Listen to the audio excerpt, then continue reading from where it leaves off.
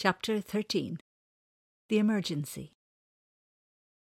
The wise old owl was having a very strange day. Not much sleep, but a lot of very interesting things were happening. Silly Bird proved not to be such a silly bird after all. The wise old owl had watched as Silly Bird, or Elephant as he must remember to call him, had offered Mr. whatever his name was, some food to see if he liked it. Said the wise old owl to himself. Why did the creature not know what to eat? Very strange. What creature does not know what to eat or how to eat? What creature doesn't know what hungry or to eat means? Very strange. Anyway, back to Elephant. He was proving not to be nearly as stupid as everyone thought. Actually, he appeared to be quite brave and had become quite friendly with that Mr. What's-his name and the man-animal.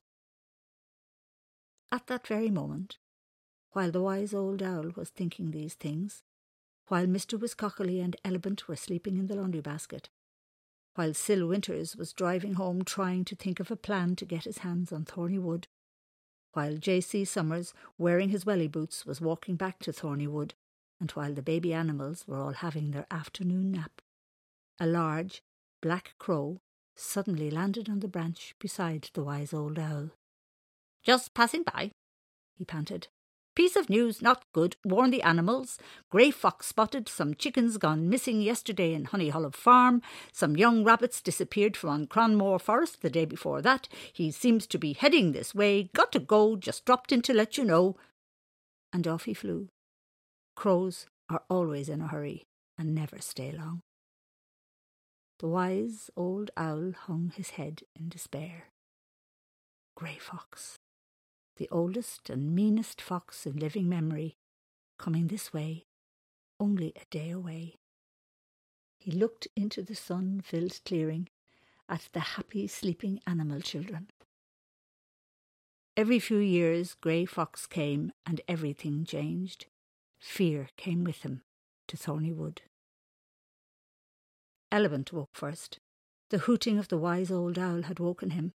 He flew through the hole in the hill and as fast as he could to the owl's tree. The hooting of an owl in the middle of the day can mean only one thing: an emergency. "Calling all the animals of Thorny Wood to the meeting tree immediately," hooted the wise old owl in a very serious hoot. "Bring I my friend Wisscoccally," said Elephant. "Bring every creature in the wood," said the owl. From all around the wood the creatures came, quietly, because they could feel the fear in the hooting. The families gathered their children close. The bird song stopped as the birds perched on the lowest branches. The squirrels came quickly and low along the boughs. The rabbits huddled together at the foot of the tree. The moles came, squinting, to the surface to listen. The humming and the buzzing of bees and insects became silent, and the butterflies landed on the primroses.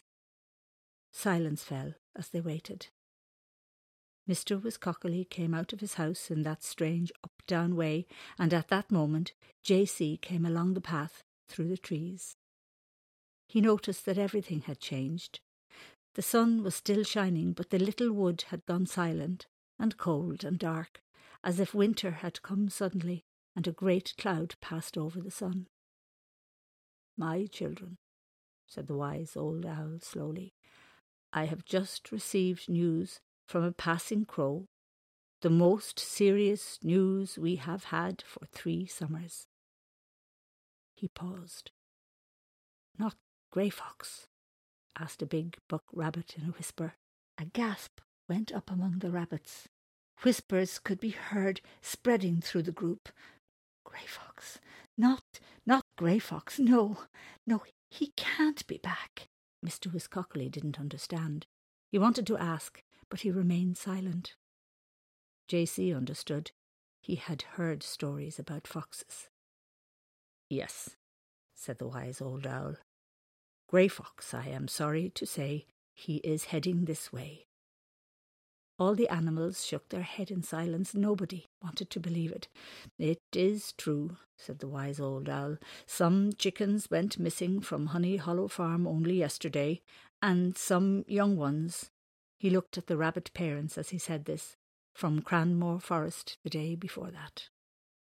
He was silent for a moment to let the animals think. All the eyes turned to the rabbit group. Everybody knew that they were the most in danger. The birds could fly to their nests, the squirrel could stay in their drays high in the trees, the moles could dig underground, the bees, butterflies and other insects were not in danger. Grey Fox was an expert at catching rabbits. Some of the mother rabbits began to cry, and the fathers called their children closer. "Honey Hollow Farm is only 2 days away. If he is coming this way, he will be here." The big buck rabbit paused to think. "Sometime tomorrow?" "Yes," said the wise old owl, "and we must be ready. I have a plan."